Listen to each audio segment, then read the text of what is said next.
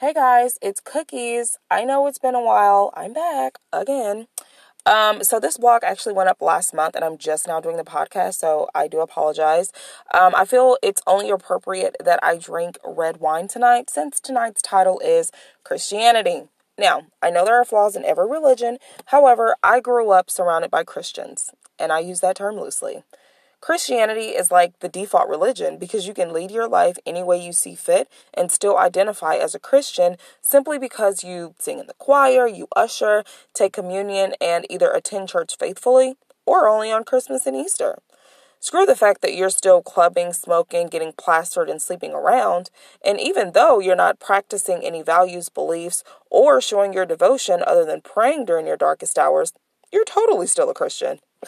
What a joke. These are the reasons Christianity is one of the most accepting and hypocritical religions I know. What's the point of attending church and its related functions on a regular basis if everything you've consumed during the service goes out of the window as soon as you leave? That is unjust. I don't even want to begin to comprehend how people can pick and choose when to practice what they believe. I mean, it's written in black and white in the Bible that Christians tend to refer to when it's convenient for them.